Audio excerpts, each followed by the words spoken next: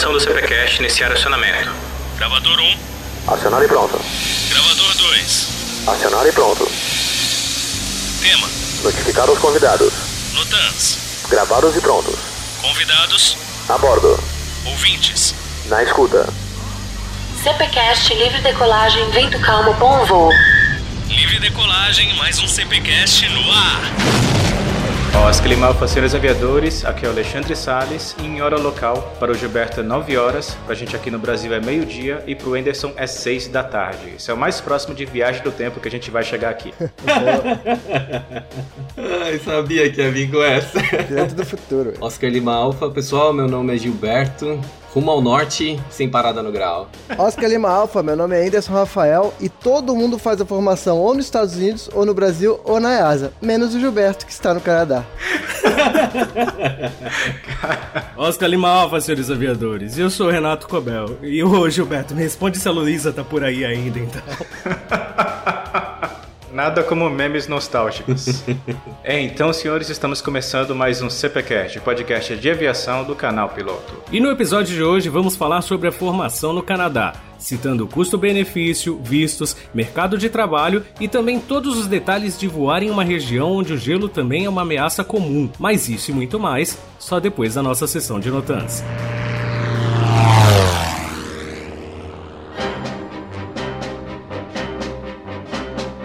Mas antes de ingressarmos nas temperaturas negativas do Canadá, aqui em Espaço Aéreo Nacional, o maior portal de ensino à distância para pilotos teve mais uma evolução. Em propagandas passadas, vocês devem se lembrar que o curso teórico de piloto comercial da Avianca tinha exatas 330 horas de carga horária. Bom, para se adequar a novos padrões exigidos pela ANAC, o curso de PC homologado da Avianca subiu dessas anteriores 330 horas para 460 horas de carga horária. Bom, mas e o preço? O preço, que antes era de R$ 1.799, subiu um total de R$0. Exatamente, você ganha mais conteúdo, vai ir ainda mais preparado para a prova da ANAC com o mesmíssimo investimento de antes. E lembrando que os teóricos de PP e PC da Avianca são 100% online, inclusive as provas finais do curso teórico, ou seja, a única prova presencial que você vai fazer é a prova presencial da própria ANAC, que será feita em agências parceiras localizadas por todo o Brasil. E por fim, só lembrando que só paga o valor total quem quer, afinal você que é ouvinte aqui do CPCast sabe que usando o cupom de desconto Canal Piloto, tudo junto, você tem um desconto especial em qualquer compra feita na Avianca. E com o apoio contínuo do maior portal de ensino à distância para pilotos aqui do Brasil, vamos para o gelado episódio de hoje.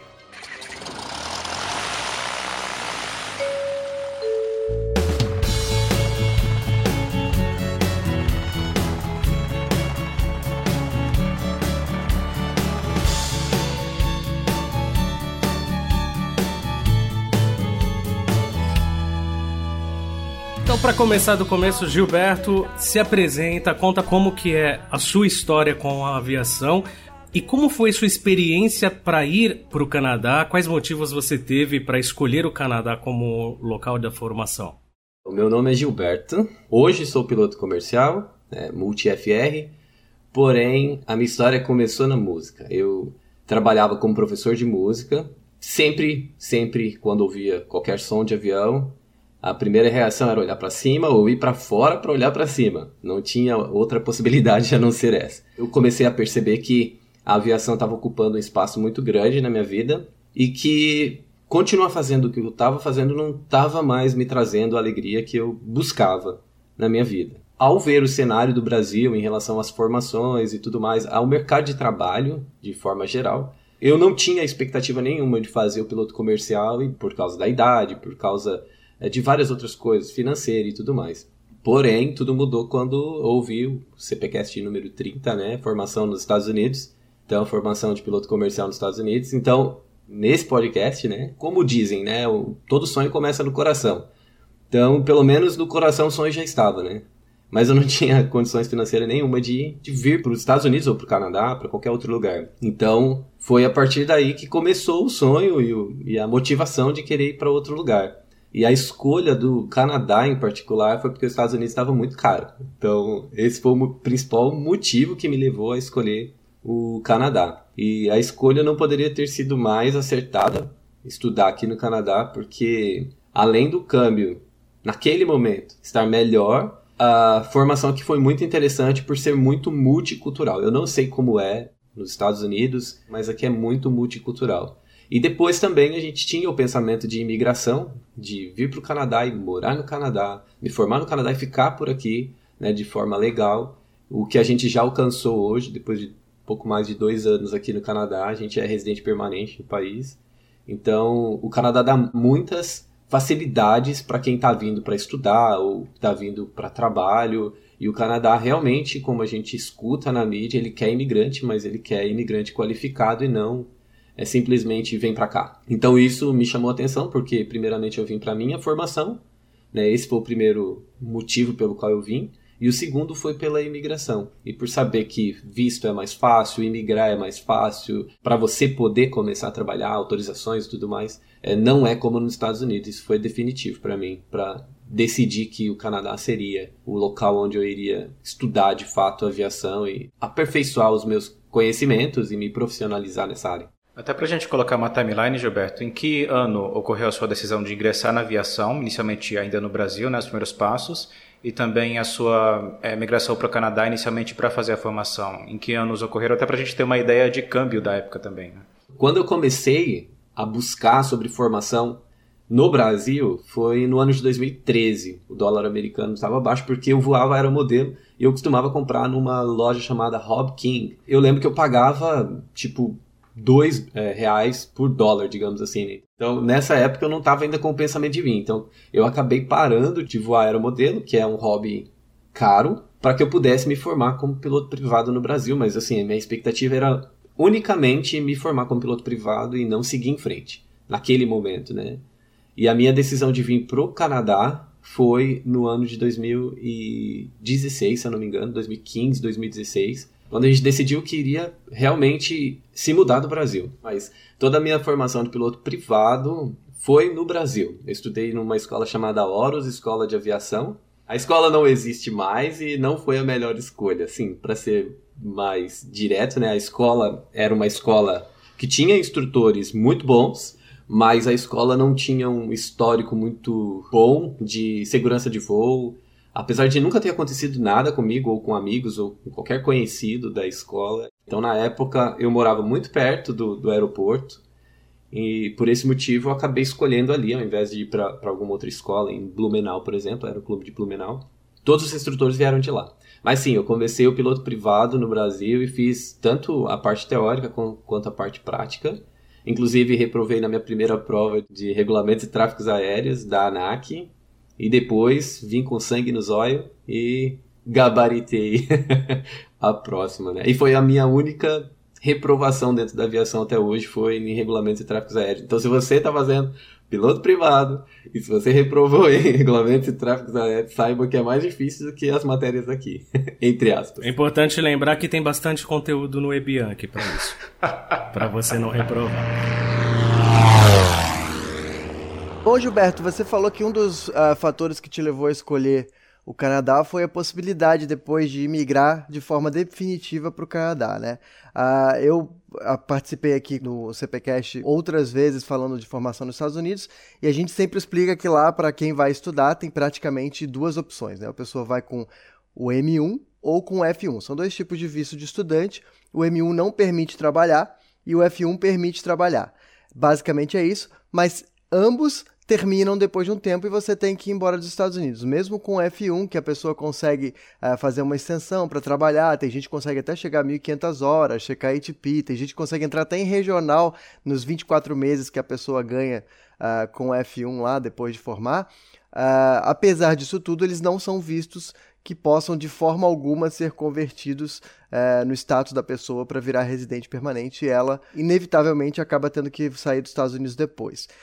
No Canadá, como é que funciona isso? Você foi com visto de estudante? Existe mais de um tipo de visto? E como que acontece essa mudança de status para residente? Aqui no Canadá, quando você vem como estudante, você pode eleger uma pessoa, pode ser filho, pode ser cônjuge, spouse, de forma geral. Você pode eleger uma dessas pessoas como alguém que vai receber o Work Permit.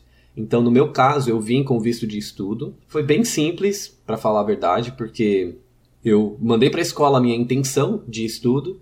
A escola me mandou um formulário onde tinha algumas informações minhas, como número de estudante, algumas coisas assim. E com esse formulário eu fiz a minha aplicação para o visto de estudo, no qual incluiu a minha esposa e também a minha filha, que vivem aqui comigo.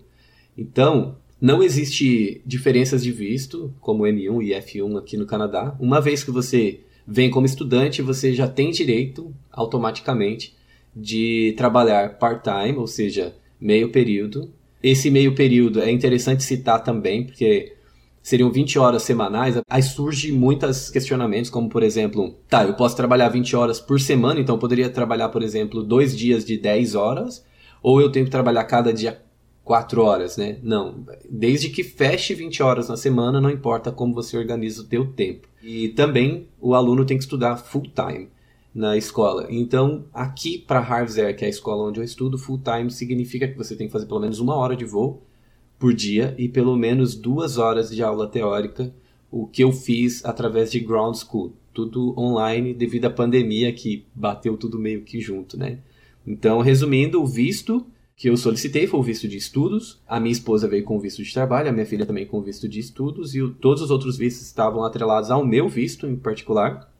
E a minha imigração, a nossa imigração, ela se deu através da minha esposa. É muito louco falar isso, mas como assim? Você veio para estudar e a tua esposa foi quem fez a parte de imigração, né?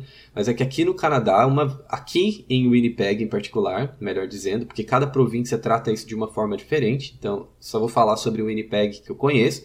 Aqui, se você trabalha numa empresa e você é contratado por essa empresa, até 6 meses de trabalho, a partir de 6 meses de trabalho full time, você tem direito de solicitar a tua imigração para o país. Aí o primeiro passo a gente pede, aqui em Winnipeg a maioria das pessoas pede através do provincial, que é para Manitoba, então manda uma intenção de imigração, aí eles pedem vários dados, você manda, depois eles passa por um draw, que é como se fosse um sorteio de pontos, e daí depois eles te chamam a fazer a aplicação completa, depois que a aplicação completa é enviada, aprovada, aí eles te convidam a aplicar para o federal, aí onde vai analisar todos os teus dados, né? Então isso foi feito através da minha esposa, porque eu, naquele atual momento, estava trabalhando part-time. Não me qualificava como full-time para poder solicitar, porque precisa ser full-time por 6 meses no mínimo e trabalhando na profissão. Aí vai uma questão assim de qual a profissão que você trabalha, porque aí tem NOC, né? Eu não lembro o que significa NOC agora, mas é como se fosse uma classificação de profissão, que aí tem pessoas que têm que fazer o curso de inglês, outras não, outros têm que trabalhar menos tempo, né? Mas no geral foi mais ou menos assim que aconteceu comigo, né? Eu vim estudando, a minha filha também, foi super simples. Com relação à convalidação de carteira, como eu tinha um piloto privado no Brasil, também foi super simples para fazer. Foi até impressionante demais. A minha convalidação foi assim, eles me perguntaram qual a carteira que eu tinha, eu falei que tinha piloto privado, eles pediram para me mandar uma foto da licença. A única coisa que eles me pediram foi isso, mande uma foto da licença. Eu mandei para eles, e daí eles falaram assim, ok, agora eu preciso que você faça uma cópia certificada desse documento e envie para a gente. Aí eu fui no cartório, aí fiz uma cópia certificada, autenticada, eu pensei, certificada deve ser autenticada, né? Perguntei, eles não sabiam o que era autenticado, eles falaram certificado. Tá? Fui no cartório, fiz, mandei para a escola. A escola perguntou o que era aquele selo. Aí eu falei que era a cópia autenticada ou certificada como eles solicitaram. Aí eles falaram assim, qual que é a carteira da pessoa que autenticou para você? Aí eu buguei, porque eu falei, como assim carteira? Não faço a menor ideia do que ele está falando, né? No fim, resumindo, aqui no Canadá, uma cópia certificada é apenas uma assinatura. Ou seja, que eles confiam em você. Então, vamos supor, alguém de vocês fosse meu instrutor. Eu precisaria simplesmente tirar uma cópia da minha licença e pedir para alguém assinar a assinatura. Não precisa ter nome, número de documento, número de telefone, nada disso. Uma assinatura apenas e mandar. Aí, como a minha escola tinha fechado nesse momento, então o pessoal da escola falou comigo, não, eu posso fazer a cópia certificada para você. Aí, alguém da escola ligou para a ANAC e só confirmou. Eu gostaria de saber qual o nome da pessoa da licença tal. E a ANAC falou, Gilberto Fonseca. Ok. Então ele falou, muito obrigado, finalizou a ligação e daí ele assinou aquele documento, me mandou falando, tua cópia já está certificada, já estou encaminhando para Transporte Canadá e em alguns dias você deve receber a tua convalidação, que é um documento como se fosse uma autorização para voar aqui no Canadá com a minha licença do Brasil. E eu recebi esse documento no Brasil em 2 semanas após a solicitação aqui, né? Eles pediram aqui e mandaram para o meu endereço no Brasil. Para você ter ideia, lá na EBIANC, quando algum aluno que é formado em outro país pergunta para a gente como que é a convalidação, né, para transferir aqui para a ANAC, a gente sequer tem um documento oficial que baliza isso daí. A pessoa tem que ligar para a ANAC e, dependendo da interpretação do analista que está respondendo, ele vai explicar. E você vê como pode ser, né, tão simples, mas quem sabe um dia a gente chega lá. Como é que você escolheu essa escola específica e Manitoba especificamente, ou foi só coincidência, ou como que aconteceu? Então, inicialmente, eu junto com minha esposa, já tínhamos definido que iríamos para Calgary, porque eu tinha visto uma escola, tinha gostado bastante dela, porém, depois que eu comecei a estudar um pouco melhor sobre a própria escola em si, pesquisar melhor sobre a escola, eu vi que ela era uma escola muito boa, muito superior às que eu estava buscando naquele momento no Brasil, as que eu estava pesquisando. Porém, o clima era mais severo do que aqui no inverno em termos de vento, porque o Winnipeg é chamado pelos canadenses aqui, por quem vem de fora também, como Windpeg ou Winterpeg. Então, por aí você já tem uma ideia dos ventos de 40 nós, 45 nós que a gente tem, tanto durante o verão quanto o inverno. O Winnipeg foi a nossa decisão, principalmente porque eu morava em Joinville. Eu sou de Minas Gerais, porém morava em Joinville e em Santa Catarina. Aqui nós temos aproximadamente 600 mil habitantes na cidade de Winnipeg, em Joinville também. Aqui é uma cidade que tem um rio que cruza a cidade, Joinville também, mesma coisa. Eu moro numa avenida que me leva até o centro da cidade, em Joinville também eu morava. Então, ou seja, as similaridades com a cidade onde eu morava e a adaptabilidade seria muito grande, né, morando aqui. Então, nesse sentido, a única coisa é a diferença de temperatura, né, mas o resto, a cidade em si, ela era muito parecida assim, com o que eu já tinha como o meu lar, né? Um dos motivos da escolha foi essa. Com relação à questão da escola em si, a Harvest, eu escolhi essa escola Harvest Air porque ela estava no topo, naquele momento ela estava no topo como a indicação da Transporte Canadá, nos manuais da escola, como as escolas mais recomendadas no Canadá. Então, quando eu vi que ela estava lá, falei, opa, que cidade que é isso? Aí eu fui pesquisar sobre a cidade de Winnipeg, aí eu vi todas essas vantagens que a cidade me dava.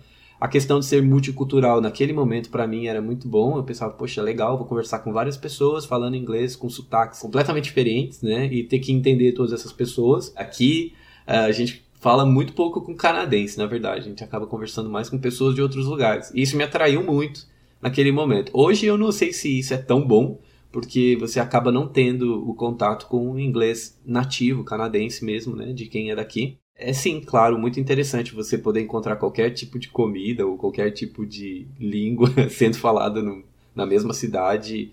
Tu cruza a esquina, tu escuta uma pessoa falando em francês, outro tá escutando outra pessoa falando em inglês, outra pessoa falando em italiano.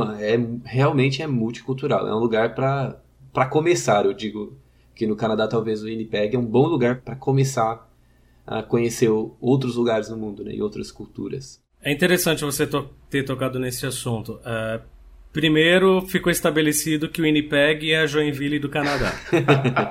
Então a gente já tem uma referência aqui. O Anderson, por ser catarinense, acho também que já tem um destino definido para a próxima viagem dele lá.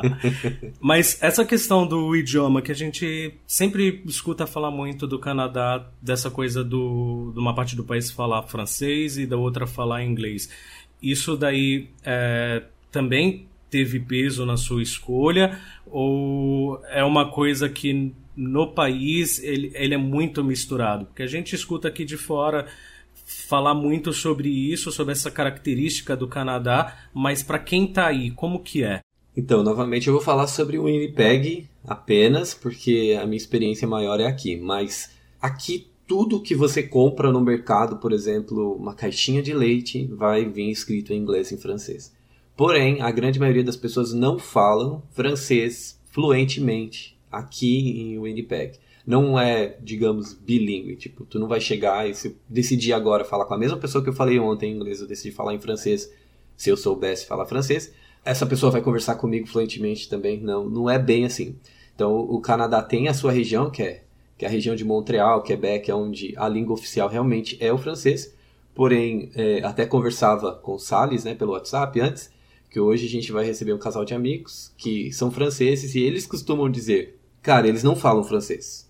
Eles falam uma outra língua que lembra algumas palavras, mas não é francês. Então o pessoal fala, esse francês de Montreal é um francês, digamos assim, que foi mudando, talvez como qualquer outra língua, né? Português é falado... Português de Portugal. Exatamente. Digamos que seria isso. Isso não são palavras minhas... isso não são palavras minhas, são palavras de franceses que falam a língua de forma nativa, né? De forma fluente e sabe a diferença que tem e não consegue entender uma pessoa de Quebec conversando. Mas, assim, não é algo tão comum você ver uma pessoa que fale os dois idiomas. Na escola onde eu estudei, por exemplo, tinham 2 instrutores que falavam francês de forma fluente. Um deles era realmente francês e o outro era canadense. Todas as vezes que vinha alguém que era franco-canadense ou mesmo francês, estudava com eles para facilitar, apesar da comunicação ser toda em inglês na fonia, facilitava talvez para explicar algumas coisas, né? O que eu não tive, porque não tinha ninguém falando português na escola, nem espanhol. A língua talvez mais próxima que eu encontrei na escola da nossa língua foi o francês, que ainda dá para entender uma ou outra coisa, mas não tinha ninguém falando nada parecido com o português. Mas você já tinha fluência em inglês ou isso foi uma dificuldade que você teve e você aproveitou a viagem para aprender ou aperfeiçoar? Eu comecei a estudar inglês em 2015. Hoje eu tenho 36 anos, então na época eu tinha... Deixa eu fazer o cálculo, 29? Então, eu tinha 29. Então, começar a estudar tarde é um desafio grande, né? Porque a nossa cabeça parece que não está mais funcionando da mesma forma. Mas eu comecei a estudar no Brasil. O choque foi muito grande, já logo na imigração, ao chegar no Canadá, em Toronto. Para os meus professores do Brasil, era fluente. Eu fazia aula pelo Whitetalk, aula por vários outros aplicativos e tal, com professores nativos e tal. Eu falava, você é fluente, tranquilo, esse não vai ser um problema para você. Né? Porém, ao chegar aqui, a história é outra completamente. Porque, por exemplo, para o indiano, ele não vai falar rain. Você está... tome cuidado com a chuva, nós estamos nos aproximando. Eles vão falar rain.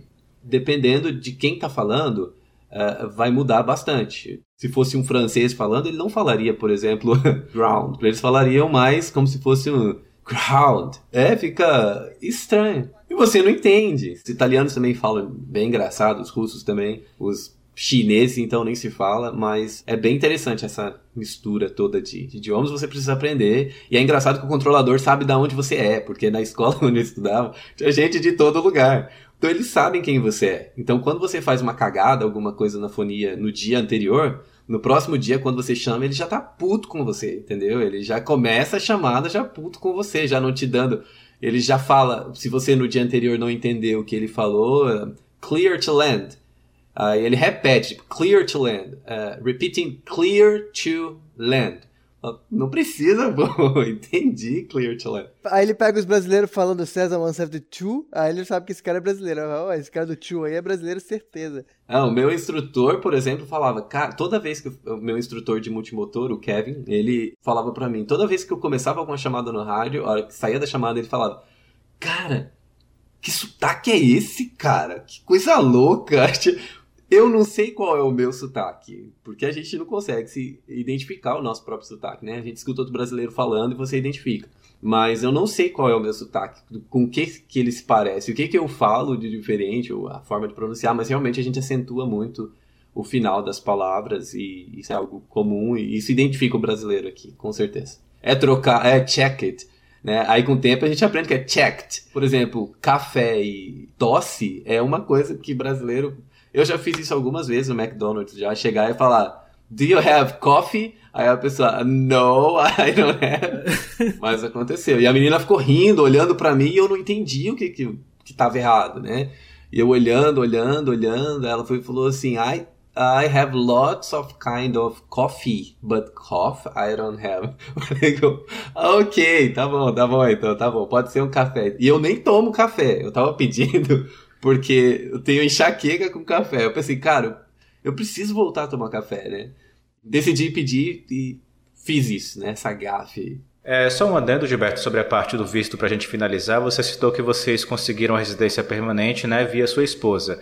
Caso isso não fosse possível através dela, vocês tinham algum plano B de como permanecerem como residentes permanentes, talvez utilizando a habilitação que você conseguisse ou algum outro meio?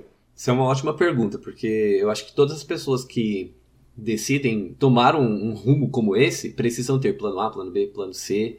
Inclusive, me lembro, como se fosse hoje, que o Anderson ainda me falou antes de vir, tu tem 2 planos muito grandes na sua vida, que é imigrar e se formar como piloto. São 2 coisas muito grandes, então vai com muito pé no chão, tudo com muita calma. Então a gente tinha, sim, outros planos. Por exemplo, o primeiro de todos eles era...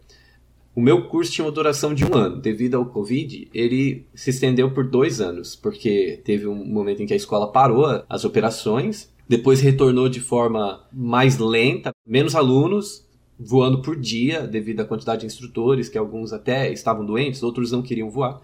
Mas com relação a isso, eu tive como meu primeiro plano era vir, a minha esposa trabalhar e a gente migrar como a gente fez, da forma que foi feito. Porém, se meu curso fosse de 1 ano e tivesse se concretizado em 1 ano, não seria possível, de forma alguma, ter feito o processo todo. Quando ela tinha 5 meses e 10 dias, se eu não me engano, de trabalho, ou seja, faltando apenas 20 dias para concluir os 6 meses, que era o pré-requisito, a gente entrou em layoff aqui, então ela entrou, né, em layoff na empresa, então parou de contar o tempo. Se a gente não tivesse um plano B, a gente já teria um grande problema aí, porque eu teria, assim que terminasse o curso, eu teria que retornar para o Brasil, todos nós teríamos que retornar. Porém, o meu curso se estendeu também. E aí eu conversei com a escola me mandou um novo formulário para pedir um novo visto, né, de estudo, para estender o visto de estudo, o que foi super simples também. Mandei novamente, mas esse era o plano A. O plano B era a minha esposa. Caso acontecesse qualquer problema em relação a isso, ela iria solicitar para a empresa onde ela trabalha o Closed Work Permit, que seria um visto de trabalho fechado. Quando a gente vem, a gente tem o Open Work Permit, que seria um visto de trabalho aberto. Isso significa que você pode trabalhar em qualquer lugar, qualquer empresa, qualquer vaga. Só não pode trabalhar em cargos públicos, né, como vereador, prefeito, coisas desse tipo. E não pode votar, essas coisas também. Ela solicitando o Closed Work Permit, a empresa dava autorização, entre aspas, para ela continuar no país, dava um formulário no qual a gente iria aplicar, e assim ela conseguiria um visto de trabalho para permanecer trabalhando no Canadá. Porém, ela teria a obrigação de trabalhar apenas e unicamente, exclusivamente nessa empresa. Por isso, Closed Work Permit. Então, é uma possibilidade que existe. Então, a segunda era essa do Closed Work Permit. A terceira era estender mesmo o meu visto de estudos, que foi como aconteceu, meio que sem querer com a primeira. Estender o visto para ganhar tempo e tal, para ir fazendo, porque 1 ano não era o suficiente. E a quarta opção, nós tínhamos 4, era, assim que eu terminasse o meu curso, já aplicar para o PGWP, que é o Postgraduate Work Permit. O que é isso? Eu não sei se é assim nos Estados Unidos, mas aqui existe um programa do governo no qual o governo te dá a chance de trabalhar na área de sua formação pelo mesmo período que o tempo que você estudou aqui no Canadá. Então, se o meu curso teve duração de 2 anos, eu peço esse visto através do PGWP, que é o Postgraduate Work Permit, e daí eu teria no mínimo 2 anos de visto de trabalho para continuar no Canadá trabalhando. Na minha área ou não, mas que de preferência fosse na minha área. Uma vez que o governo te deu o visto, pode trabalhar onde você quiser, e aí você tem o Open Work Permit. Então, essas eram as 4 saídas que nós tínhamos, os 4 planos que a gente tinha para a imigração aliada ao curso, né? Acho que eu e todo mundo aqui tá super ansioso pra gente falar do treinamento no Canadá como é. Mas antes da gente terminar a nossa parte imigratória do CPCast, você comentou com relação à imigração, você indo, por exemplo, com a sua esposa, né, que ela teria o direito de trabalhar enquanto você estudava, trabalharia part-time e estudaria, certo? Que é uma coisa que não existe nos Estados Unidos, né? Nos Estados Unidos, inclusive, você fica restrito a trabalhar na tua escola, enfim, na tua instituição, com relação ao F1, né? A minha pergunta é com relação ao que você falou por último, nessa questão de você estender o teu visto pelo tempo que você estudou, que é mais ou menos o que a gente tem nos Estados Unidos com relação ao F1. Isso seria uma coisa que, por exemplo, serviria como estratégia se a pessoa fosse sozinha para o Canadá com a intenção de mais tarde aplicar para residência ou não? Com certeza, é o que a maioria faz. A maioria dos meus instrutores não são casados, né, ou casadas, então a maioria deles vem para cá com esse propósito. Eles vêm, fazem, se formam, terminam, pedem o PGWP. A maioria vem e faz o piloto privado, piloto comercial e curso de instrutor. Não faz multi nem multi-FR. Daí eles solicitam o PGWP. Na verdade, a partir do momento que você pede o PGWP, você mandou o pedido do processo, você já pode começar a trabalhar naquele mesmo dia. Você não precisa esperar uma resposta do governo, que é um direito seu. Eles só vão te dizer quanto tempo você tem, né, para trabalhar, qual que vai ser o período daquele visto. Então a maioria acaba fazendo isso, depois trabalhando por 6 meses, e durante esses 6 meses eles entram com o pedido da imigração da mesma forma que a gente fez, mesmo sendo solteiro ou solteira, né? Então, sim, com certeza essa é uma ótima estratégia, assim, para vir. Apesar de que eu ouvi, não tenho certeza dessa informação que eu vou dar agora, mas eles me falaram que pelo fato de trabalhar não como funcionário da escola, mas como instrutor, que aqui também é pago por hora de voo para o instrutor, eu não sei se tem um salário X e mais a comissão, digamos assim, pela hora de voo, eles não poderiam aplicar da mesma forma que uma pessoa que é registrada numa empresa, que é contratada por uma empresa, né? Porém, parece que isso mudou, parece que agora existe uma modalidade, porque aqui existe profissões que estão em demanda, que seria esse NOC, que eu falei agora há pouco, que é National Occupation Classification, alguma coisa assim. Colocaram nesse último que foi emitido, que tudo que é relacionado à aviação está em demanda, como piloto, engenheiro, controlador de tráfego aéreo, instrutores de voo, inclusive. Então, eu acho que agora tem uma classificação para quem é instrutor e que pode, sim, utilizar as horas e o tempo de trabalho, que muitas vezes é maior do que o tempo de uma pessoa que trabalha numa empresa. Você está trabalhando até no tempo que você está no chão esperando o aluno chegar, né? Então, tudo isso é contado hoje, pelo que eu sei, e todos os meus instrutores que na época que eu fiz ainda não tinham nem aplicado, porque não tinham conseguido ainda achar um meio para poder fazer isso, hoje já são todos residentes permanentes. Ingressando aqui na parte da formação, Gilberto, é interessante a gente fazer um paralelo, até como a gente já fez nos programas quando o Anderson participou falando sobre os Estados Unidos, né? Porque aqui no Brasil, o caminho, né, geralmente que a pessoa faz é fazer o teórico de piloto privado, a prova de piloto privado, o CMA e o curso prático de piloto privado. Aí logo depois tem o mesmo processo do teórico de piloto comercial, do CMA e da prova, né, de piloto comercial e também o prático de piloto comercial. Geralmente, na parte do piloto comercial, 90% das pessoas também fazem com o IFR junto, né?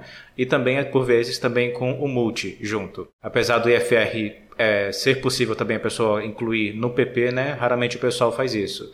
Aí quando a gente fez os programas com o Anderson, a primeira grande diferença que a gente viu é que essa parte do teórico lá não é totalmente separada, como é aqui, né? Lá é muito mais o Ground School que você faz em paralelo com o curso prático do que um curso teórico separado, como é aqui no Brasil e como você viu no piloto privado, né? No caso do Canadá, como que é estruturada essa formação? Aqui no Canadá, primeiramente, piloto privado, você já estuda parte do IFR, como nos Estados Unidos também, né, Anderson? Você já aprende a utilizar VOR, ADF, GPS, porque, de certa forma, é segurança de voo. Você não quer entrar em uma nuvem, mas você pode entrar sem intenção, né? Então, começa por aí. E daí, com relação às outras formações, o que é muito interessante, eu não sabia porque eu não cheguei a pesquisar no Brasil, mas no Brasil a gente pode fazer o comercial, o multi e o IFR, como você bem citou há pouco, junto, como se fosse um programa integrado, né? Aqui não. Aqui são coisas completamente separadas. Aqui você faz o piloto privado, acho que são 20 horas solo, que você tem que fazer, é obrigatório fazer. Terminou o piloto privado, você vai ter já essa experiência com voar sob capota, como a gente chama no Brasil, né? Então, depois disso, a gente vai ir para o comercial. Também aqui você pode tirar o teu IFR, se você quiser, e o multi pelo piloto privado também, da mesma forma. Depois você vai para o comercial. No comercial a gente vai voar, são 35 horas de instrução com o instrutor, 10 horas são de instrução avançada, que eles chamam. A gente faz muitas manobras que chegam a ser algumas até meio que acrobacia. São 5 horas de cross country, que seria a nossa navegação, né? E tem que fazer pelo menos 20 horas no total para finalizar o piloto comercial de instrumentos, que seria voar sob capota mesmo, né? Com o instrutor junto com você. Aí tem alguns voos noturnos que a gente faz para tirar o rating noturno também. E a gente tem que fazer no mínimo 30 horas no comercial de voo solo, né? São 50 no piloto privado e mais 30, então, no piloto comercial, né? Então, essa questão de voar muitas horas solo faz uma grande diferença pra gente, como piloto, né? Com relação à questão da formação de multi e IFR, foi uma coisa que me surpreendeu muito, porque não existe um multi-IFR, o curso multi-IFR. Ele existe, mas, digamos assim, ele não é integrado. Você precisa primeiro fazer o multi, tirar o teu rating de multi, Assim que eles definem, ok, essa pessoa está preparada para voar um avião multi, já tem rating, agora sim ela pode fazer um multi-IFR. Então aí você vai fazer agora mais focado no IFR e não tanto na aeronave que você já sabe voar. O que parece ser diferente no Brasil, se eu não me engano. Inclusive o que hoje eu estava conversando com... vocês vão lembrar do Bimotores Leves Ilusão Fatal, aquele artigo que a gente publicou no canal Piloto quase 10 anos atrás. E naquela época, né, a gente já fez referência ao Davi Branco, que hoje está super em voga, aí o canal dele maravilhoso, falando de safety. Alguma pessoa fez um comentário nesse artigo que foi republicado em outro local, no LinkedIn. Um colega nosso, o Eduardo Santos, veio me perguntar o que eu entendi do que ele tinha falado. O cara dizia assim, não, porque o autor está dizendo que é para você voar abaixo da VMC. E se você voar abaixo da VMC, você morre, não sei o que, sei lá. E aí eu fui reler o texto realmente da maneira como ele estava escrito, e realmente eu talvez não tenha dado tanto peso para a VMC como se dá na formação brasileira. Eu tratei ele como eu trato a velocidade de stall, que é uma velocidade também que a gente chega perto dela durante o treinamento, mas a gente, enfim, você não vai morrer porque chegou perto da velocidade de stall, e às vezes até nem porque estolou não vai morrer também, né? Então é tudo uma questão de dar o peso para as coisas, assim. De qualquer maneira, a minha pergunta... e bem específica sobre o curso de multi, Gilberto, vocês fazem a manobra do VMC Demo aí? Porque ela é uma manobra que, de fato, coloca o avião abaixo da VMC, né? Sim, a gente estola o avião, mas não estolando porque o avião não se deixa estolar, digamos assim, né? Então a gente realmente tira o motor, coloca o avião em configuração de pouso, flap full, né? E trem de pouso baixo e cabra, e realmente é muito pesado, né, Anderson? O bush é muito pesado em condições como essa. O instrutor fica o tempo todo do teu lado. Isso, mantém, não solta, isso, não solta, cuida com os pedais, porque qualquer cagada a aeronave não foi testada num parafuso, né? Spin ou spiral. No stall do multi a gente só vai até o buffet, mas o VMC Demo especificamente, aquela que você reduz o motor, vai dando pedal e vai perdendo velocidade até o avião perder o controle direcional, vocês fazem? Sim, para usar o máximo de pedal mesmo, né? A máxima deflexão do pedal, né? Sim, a gente faz também. A gente faz tanto usando um motor só, né? Então tira um motor, vai tirando até ter que usar o máximo de pedal, como também faz o stall, que é chamado de fall lift, alguma coisa assim, não me recordo. Que é quando a aeronave ela vai descendo e tu sente que a aeronave está fazendo um movimento mesmo de uma folha caindo, né? A gente faz ambos. Eu lembro que você comentou que tinha uma manobra que era realmente diferente, que a gente não fazia, mas essa da VMC mesmo, chegar ao limite de usar o máximo de deflexão, a gente faz, inclusive no voo de IFR, no voo de cheque do IFR, no meu em particular, assim que a gente estava entrando no hold, ele tirou o motor, e a gente já treina isso, mas realmente apaga o motor, desliga o motor, a hélice para, e você tem que trazer o avião para pouso, totalmente guardado, sem olhar nada, e fazer uma aproximação, que no caso para o aeroporto para onde eu estava indo era uma aproximação RNAV. Então a gente treina isso de forma bem massiva. Como você comentou sobre o David Branco, é incrível o canal dele. E realmente o que eu estudo aqui, o que eu aprendi aqui, ele fala no canal dele. É exatamente a mesma coisa, com a mesma clareza. E eu procurei muitas literaturas em português falando da mesma coisa. E não achei, a não ser coisas publicadas pelo próprio canal Piloto e por você mesmo em particular, Anderson, em vários outros sites e publicações que você fez, mas eu não achei grandes canais do YouTube, por exemplo, falando sobre isso, sabe? Mesmo sendo pilotos, grandes pilotos no Brasil, que ainda não comentaram sobre esse assunto, né? Que é tão importante, que tira tantas vidas aí, e que não é uma coisa que perdeu o motor, mesmo que na decolagem. A gente treina isso, e você não vai morrer por causa disso, né? Se você souber controlar a aeronave, saber o que está acontecendo com ela, esse treinamento eu acho que deveria ser obrigatório no Brasil, e se você souber o que está acontecendo, você não vai morrer, né? Para ser mais direto. Você respeitar os limites do avião e saber o que o avião vai te entregar, né? A gente está falando dos bimotores leves, que eles, por certificação, eles não tem nem que subir. Então, se você souber que o teu avião não tem nem que subir, você não vai tentar fazer ele subir se ele não estiver te dando isso, né? Então, se alguém entendeu que eu no artigo mandei voar abaixo da VMC, eu não mandei, tá? Eu falei para voar na VYSE. É para voar na VYSE, o arquinho azul, tá? O arquinho vermelho é a Blue Line, é para voar na Blue Line. O que eu estou dizendo é que se o avião cair abaixo da VMC, em princípio ele só vai perder a reta. Mas se você continuar insistindo, aí você vai estolar e você vai cair realmente. Então, não é para fazer isso, tá, gente? Pronto. E reforçando os aspectos de qualidade de instrução, vale novamente a gente reforçar algo que é muito comum e simples nos Estados Unidos, aparentemente no Canadá também, eu quero confirmar isso agora, e aqui no Brasil é quase que um tabu, que é o voo solo real.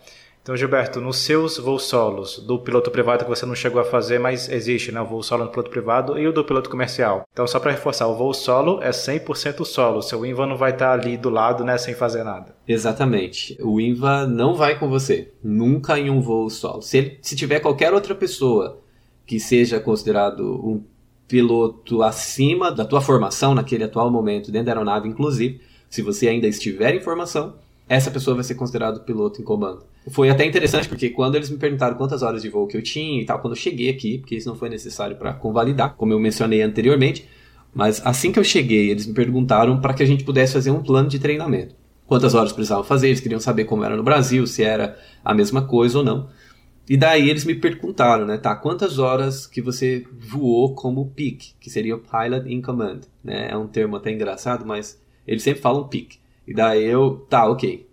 Eu voei 15 horas como piloto em comando. Tá, ok. Aí perguntaram e depois me fizeram uma outra pergunta que me levou a responder que o meu instrutor estava junto. Eu não lembro qual a pergunta que foi. Aí eles falaram, tipo, como assim? Piloto junto com você dentro da aeronave, então o instrutor estava junto com você e você não era o piloto em comando? Eu falei, sim, não, era o piloto em comando. Ele falou, tá, então o voo não foi voo solo? Eu falei, não foi voo solo. Tá, então não voou nem uma hora solo no Brasil? Falei, não. Ele falou, ok, então essas horas você vai ter que fazer aqui, porque você precisa de mínimos e esses mínimos precisam ser alcançados. Então a primeira fase de treinamento foi para que a instrutora com a qual eu estava fazendo aula certificasse que eu tinha capacidade para voar, me levou para o centro de treinamento, a gente fez várias manobras que eu nunca tinha feito no Brasil, como eu nunca tinha feito, por exemplo, stall em curva, eu nunca tinha feito spin, que seria aquela que é um parafuso, eu acho que é o nome em português, né? O Spiral Dives.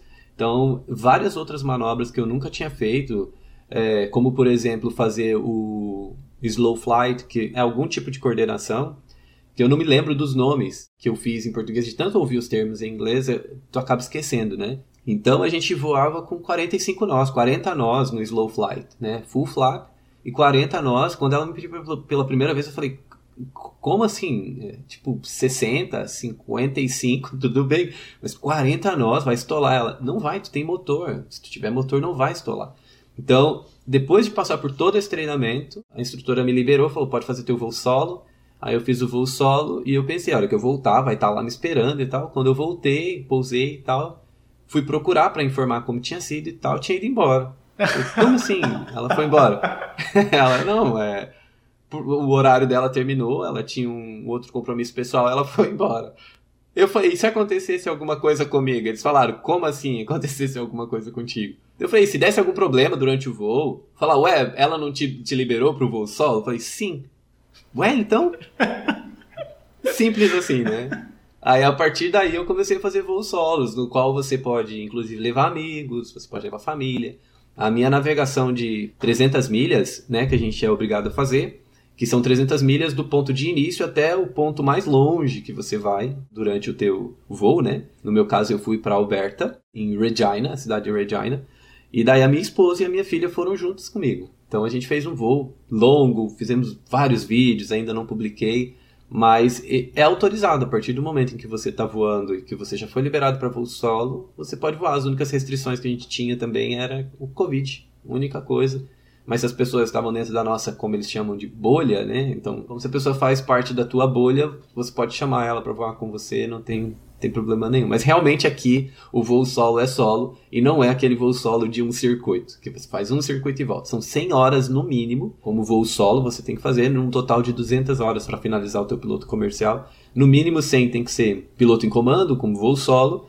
Porém, a formação de piloto privado e piloto comercial por si só, ela não vai te dar esse total de 200 horas. Então, no final, você ainda vai ter que fazer suas 100 horas e acabar voando mais algumas horas, que é o chamado de building time, ou building hours, alguns falam assim, para você poder finalizar as 200 horas, que são os requerimentos para finalizar o teu curso, né?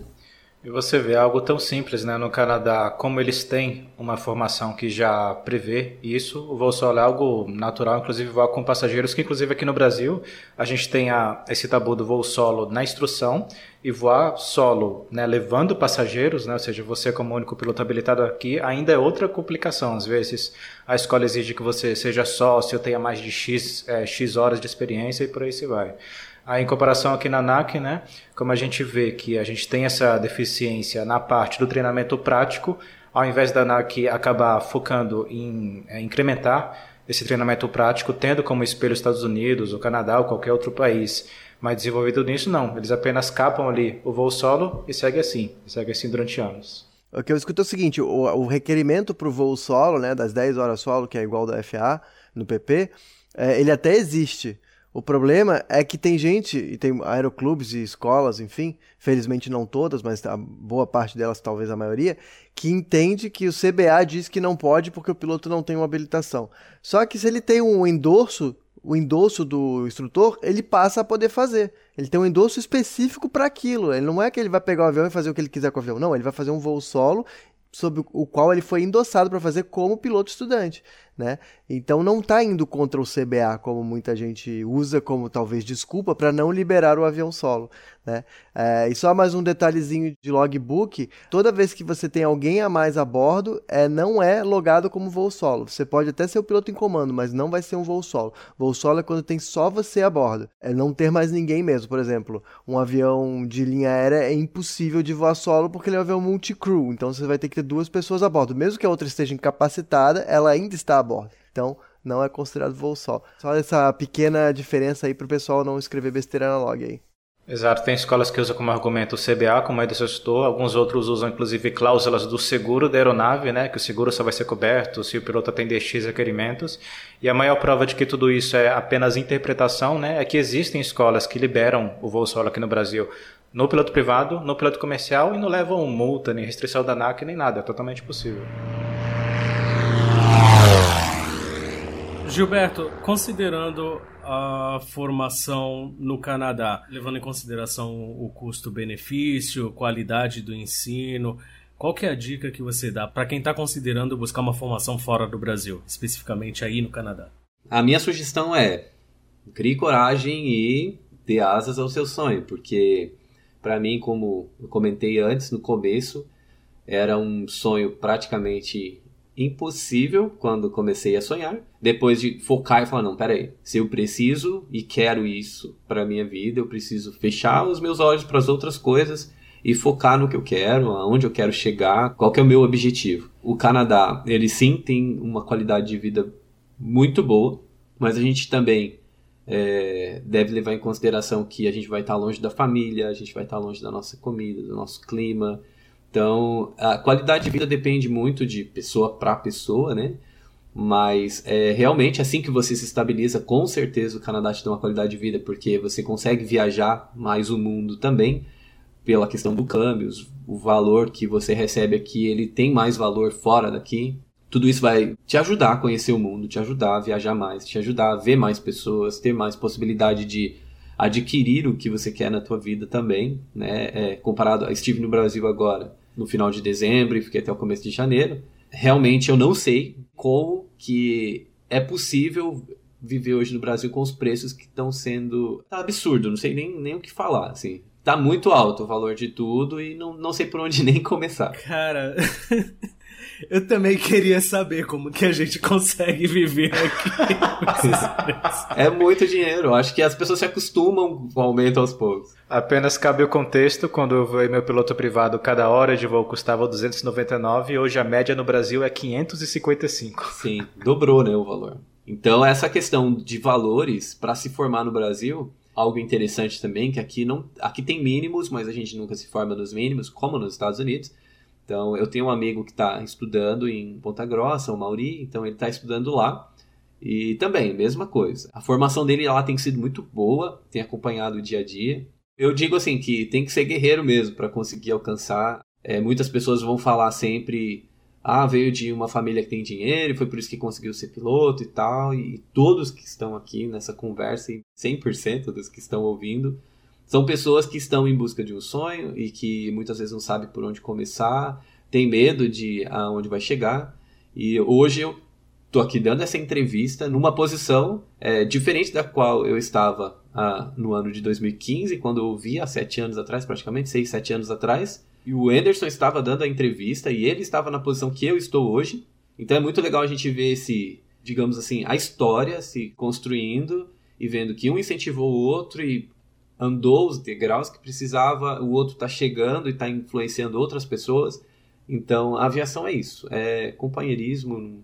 Então, se eu tenho uma dica para dar se é isso que você quer, se você colocou na tua cabeça que você quer realmente se formar como piloto, seja como comissário, seja qual área, engenheiro dentro da aviação, ou em qualquer outra profissão também, não desista. Vá em busca que você é capaz sim, e você é a sua única limitação, né? A única pessoa que pode fazer com que você não chegue lá é você mesmo, né? Porque se você quiser, você vai chegar, não tem jeito.